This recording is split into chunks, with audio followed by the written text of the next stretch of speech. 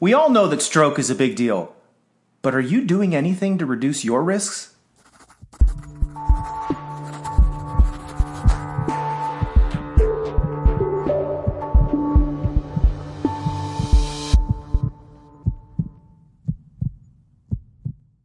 Hey everybody, Dr. Aaron Wenzel here, and I'm the host of the Concierge Medicine Show, where we give you real conversations to be having with your doctor in 30 minutes or less, totally for free, every week. In this week's show, we're going to be talking about stroke. Welcome to episode 10. You know, technically speaking, a stroke falls under the category of what we call heart disease, along with high blood pressure and actually a heart attack. Stroke falls in this umbrella term that we call heart disease. In today's show, I'm going to be giving you the 7 most important things that you need to be doing to ensure that you are reducing your risk of stroke, and give you 2 conversations that you need to be having with your doctor today. First of all, I feel like we really need to define what a stroke is. A stroke is a medical term that is used to define the death of brain cells. Just like in heart attack is the scientific term that we use to define the death of cardiac cells or heart cells. When brain cells die, we call that a stroke. There are 2 types of strokes, ischemic and hemorrhagic. We're going to talk about both, but let's first talk about ischemic stroke. Ischemic stroke is far and away the most common. Upwards of 90% of all strokes are ischemic. The term ischemic basically means no blood flow. And so if you have some physiologic phenomena that stops blood flow downstream, you get death, because behind blood flow is life. And when you stop the blood flow, things die. In the world of ischemic stroke, we've got 2 subcategories. And this can get a little bit confusing with the labeling, but just bear with me because I think it's important to at least have heard this, or it may help, explain maybe something that you've gone through or know somebody that has gone through this. So in the world of ischemic stroke, we've got embolic and thrombotic. Embolic is from an embolism. An embolism is when a plaque, which is a cholesterol buildup, which we've talked about in other shows, specifically the cholesterol show episode, we talk about a cholesterol plaque. But when a plaque way downstream, another part of your body breaks off and comes up into your brain as it hits a small enough artery that feeds blood to your brain, it blocks that blood flow and tissue downstream dies. That's an embolic stroke. A thrombotic stroke is a similar phenomena in that a plaque is breaking off, but it's usually localized. It's usually an artery within the brain that a clot breaks off and goes shortly downstream. So very, very similar, but different in the sense that they're coming from different areas. You know, the embolic stroke is the most common, and it's most commonly from conditions like atrial fibrillation, where your heart kind of quivers and doesn't pump.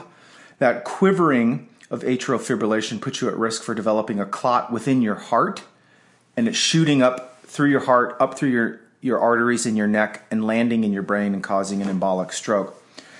The next type of stroke, now that we've classified an ischemic stroke, both thrombotic and embolic. Again, I know this gets kind of a little bit redundant, but it's super important to understand this. The second type of stroke you can get is called a hemorrhagic stroke, which is hemorrhage, as you probably can infer, it means bleeding. It causes from a phenomena of blood leaving. So this isn't a clot, you're bleeding. And these are way less common, less than 15%. Some data suggests that it's around 10% or less of all strokes. But here's the scary part. 50%, so half of the people who die from a stroke, regardless of what type of stroke it is, die from hemorrhagic stroke. So hemorrhagic stroke is the real killer. Hemorrhagic stroke accounts for 50% of all deaths due to stroke, no matter the cause of the stroke. Because this is a much less common type, I won't bore you with a lot of the details. I'll quickly just run through the different classifications. But within hemorrhagic stroke, you have subgroups called intracerebral, which is the most common. This is bleeding within the brain. The second type of hemorrhagic stroke is a subarachnoid bleed, and this is really due to bleeding around the brain. Most commonly, you can have malformations, the way that you're born with the way that the arteries connect, those can rupture, or head trauma can cause subarachnoid hemorrhages. But essentially, the bleeding type is a subarachnoid or an intracerebral. So here are the 5 most important factors that you need to be focusing on to reduce your risk of heart disease.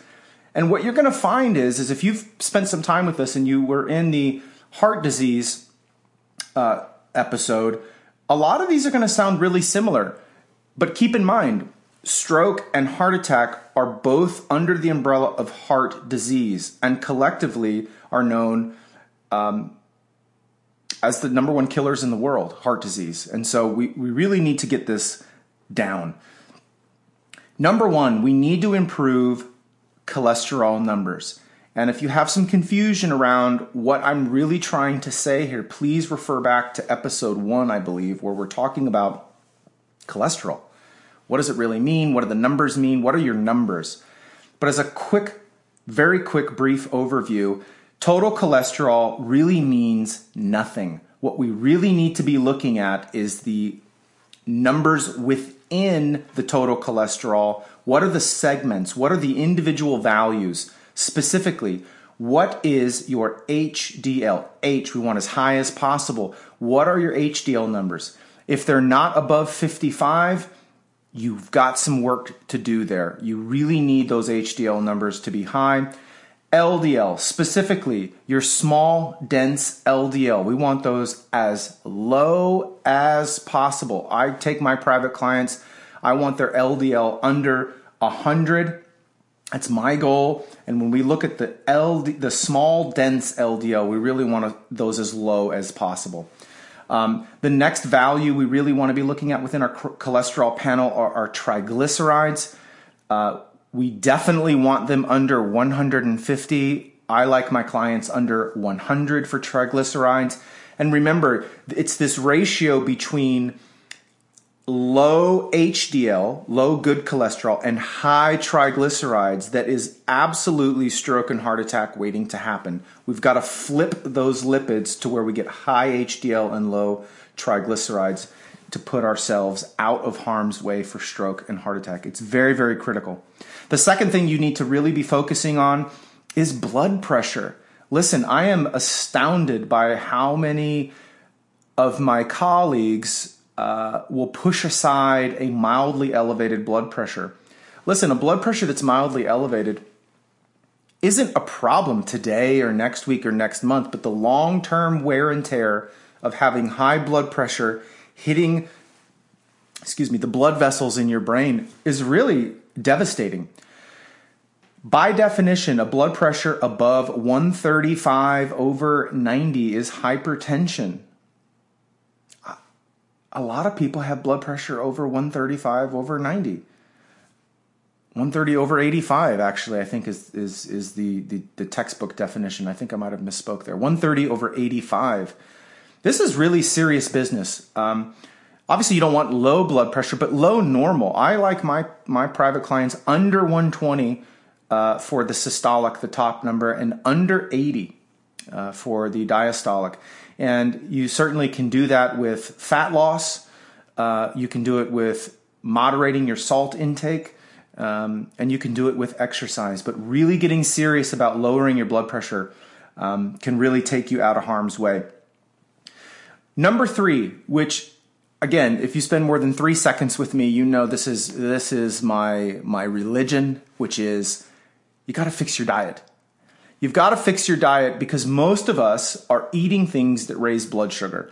And when your blood sugar is elevated, you have an insulin response. And of all of the inflammatory markers that are flying around your body, The one that I'm most concerned about is elevated insulin.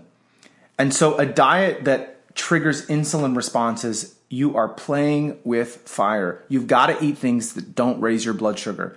And of all of the things you can put in your mouth that raise your blood sugar, nothing raises it more than carbohydrates. You really got to take control of your carbohydrate intake and limit your carbohydrate intake to some fruits, not a lot, and only certain types, and veggies. You really, outside of that, you really need to eliminate or put an incredible restriction on the amount of bread, grain, rice, pastas that you're eating, and soft drinks. These are obvious things that you can take out of your diet that will definitely help. Number 4, you got to stop smoking. Listen, we all know people who smoke their whole life and never get lung cancer. I don't want you to get lung cancer. But my concern with smokers isn't them getting lung cancer. My concern with smokers is that they're going to get heart disease and stroke. Only 10%, 10 out of 100 smokers will ever get lung cancer. 90 won't. But 100 out of 100 will end up with heart disease or stroke. The reason is that smoking is a toxin, and the toxin irritates the lining of blood vessels, and that irritation causes inflammation. Inflammation causes leaky, penetrable walls. And when that opens due to inflammation, the cholesterol then embeds and forms plaques. Smoking it's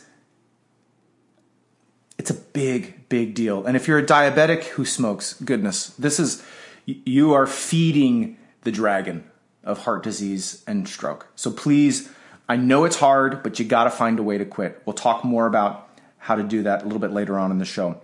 And number 5, I've alluded to this through fixing your diet, but you have to normalize your blood sugar. The holy grail of weight loss, and in my opinion, the holy grail of all diseases, is you have to normalize your blood sugar, because in states of high blood sugar, you're in a hyperinsulin state, and it's that insulin that is causing all of these diseases to be flared up. Not to mention high sugars feed cancer and a host of other negative consequences, which we'll get into a future episode where we cover cancer. But you got to normalize your blood sugar. So with all of these things, what are the conversations you need to be having with your doc? And it really boils down to just 2, in my opinion. Number 1, and we've talked a lot about this on this show, strict carbohydrate control should be at the backbone of your plan, right? That makes sense. Carbohydrates raise blood sugar more than anything. And with an elevated blood sugar, you're in a hyperinsulin state. The other things that carbohydrate control does is helps you get control of what we call metabolic syndrome, which we did a couple of episodes ago, a whole show about metabolic syndrome, which at its root is insulin resistance. So diet control is the most valuable thing you could do in order to prevent your risk of stroke, is fixing your diet. And in my opinion, the greatest effort, the greatest return on your effort is going to be on carbohydrate restricting. And not only does it treat the insulin phenomena, but it's going to improve your cholesterol numbers. It decreases your waistline. It's going to allow you to lose weight. It's going to increase your productivity because you're not going to be as heavy. The increased fitness is going to decrease your hypertension, et cetera, et cetera. You really have got to, if you were just to do one thing, fix your diet. The second conversation around with your physician that I really want you to have is if you smoke. Listen, I know it's hard. It's super hard. The trouble with smokers is that smokers like smoking. It'd be one thing if you didn't like it. If you didn't like it, it'd be easy. Matter of fact, when I talk to people who've actually quit smoking, they can't stand the sight, the thought, the smell of cigarette smoke. The challenge with quitting an addiction like cigarettes or nicotine is that when you like it, it's hard. The other thing that I find with people who are trying to quit smoking is that there is this notion that you can wean off. And I just don't see that. I don't see it in real life. I actually know 0 people who were able to wean off of cigarettes. 0. The only people who quit smoking are the people that say, this is it, no more, I'm done, I'm finished, this is the last pack, this is the last cigarette, I'm over it, boom, cold turkey. Cold turkey is the only way to quit cigarettes, because if you're trying to wean off and slow down, you're always just one bad day away from ramping back up. It has to be a decision, and a decision is to cut off any other option. You got to burn the boats. You've got to make it a must, and I would encourage you to try, even if you've tried 7,000 times to quit, try a 7,001st time, because this one will be it. Make it a must. If you need some help, there are medications like Chantix. Just a quick word about Chantix. It does take away the craving for nicotine, which can help if it's a craving issue that you can't get away from. But what it will not help you with is your desire. It will not help you not like cigarettes. You've got to get that down first. You have to decide that your health is worth it, that your family is worth it, that your children, your grandchildren are worth it, that your legacy is worth it. You've got to find a way to quit smoking. So this is a huge topic. It's a massive killer. It falls under the category of heart disease. It is massively contributing to the deaths caused by coronary artery disease or heart disease. In many cases, it's totally preventable, and I want that for you. And if I were to give you just the 2 things that would give you the greatest yield, it is fix your diet, get off of cigarettes. Those are the 2 things that I could give you. The other kind of ancillary thoughts before we jump off the show here is, are there any other risk factors outside of diet and smoking that you need to be taking into consideration as you move through life about your risk for stroke? And just some really quick thoughts. We don't need to dive into deep. If it applies to you, great. If not, just file it away. Number 1, blood thinners. There are a lot of people who have conditions like atrial fibrillation where they're on medicines like Coumadin, where they thin their blood. And the reason they're on those medicines is to prevent the risk of a clot forming in the heart in the first place. But although it reduces the risk of the heart, if you fall and hit your head, obviously you're now at risk for bleeding, a different type of stroke. So that's something to keep in mind. Only be on them if you need to be on them. They're extremely effective, but at the same time make them extremely dangerous. Risks versus benefits. As with any medicine, measure the risks versus the benefits. Have these conversations with your doctor. The other underlying risk factors that aren't super common, but they're common enough to mention briefly, is clotting disorders. A lot of folks have a family history of blood clots, a lot in your legs, factor V, Leiden, antithrombin 3, etc. There's a handful of other clotting disorders that you didn't do anything wrong to get them, but they are definitely putting you at risk. You need to have conversations with your doctor if you have a family history of blood clots. There are blood panels that you can run to test to see if you have any genetic predispositions for these conditions. And, again, with family history, any history of sudden death, sudden stroke in a young age, you might want to consider having some evaluation of your brain with a CAT scan or maybe even an MRI, looking for some of these malformations where you have a genetic predisposition for some of these vessels to rupture. You definitely need to know about that. Typically, those are run in families and they're genetic, and you would have some family history as a trigger. Not everybody needs to run out and go get an MRI or a CAT scan. So here are the big take-home points. Take-home point number 1 is you got to normalize your blood pressure. The best way to do that I know of is to lose weight. The best way to lose weight is to control your diet, specifically carbohydrate intake, also controlling your salt intake. Take-home point number 2, you've got to find a way or make a way to quit smoking. It's an absolute must. You got to find a way to normalize your blood sugar, and it doesn't matter if you're diabetic or pre-diabetic, or you just don't want to ever become diabetic, this is not even about diabetes. It's about controlling your blood sugar, whether you're diabetic or not. It is at the core of what we're trying to achieve. And you got to figure out if you have any family history that puts you in any increased risk for some of these types of strokes as you kind of move through life. I hope you enjoyed the show. That's all I've got for today's episode. Please leave your comments, your questions, what you like, what maybe you'd like to hear more of, some discussion around. I love the engagement. I love you leaving comments. Click the like button. Share this with some family and friends. And if you haven't subscribed, please subscribe. This show is being produced both on iTunes as a podcast and on YouTube as a video blog.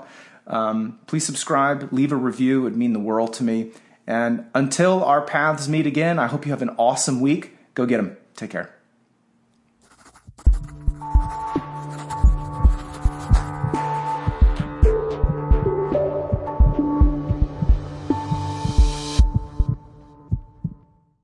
Hey everybody, thanks again for watching the show. I'm sure it goes without saying, but I feel compelled to share with you. Obviously, I want to help as many people as possible. But before you make any medical changes, please consult with your physician. Don't do any of this on your own. You don't want to put yourself in any harm's way. And again, thanks a bunch for watching the show. If you have any questions or comments, again, please leave them and we'll get back to you. Take care.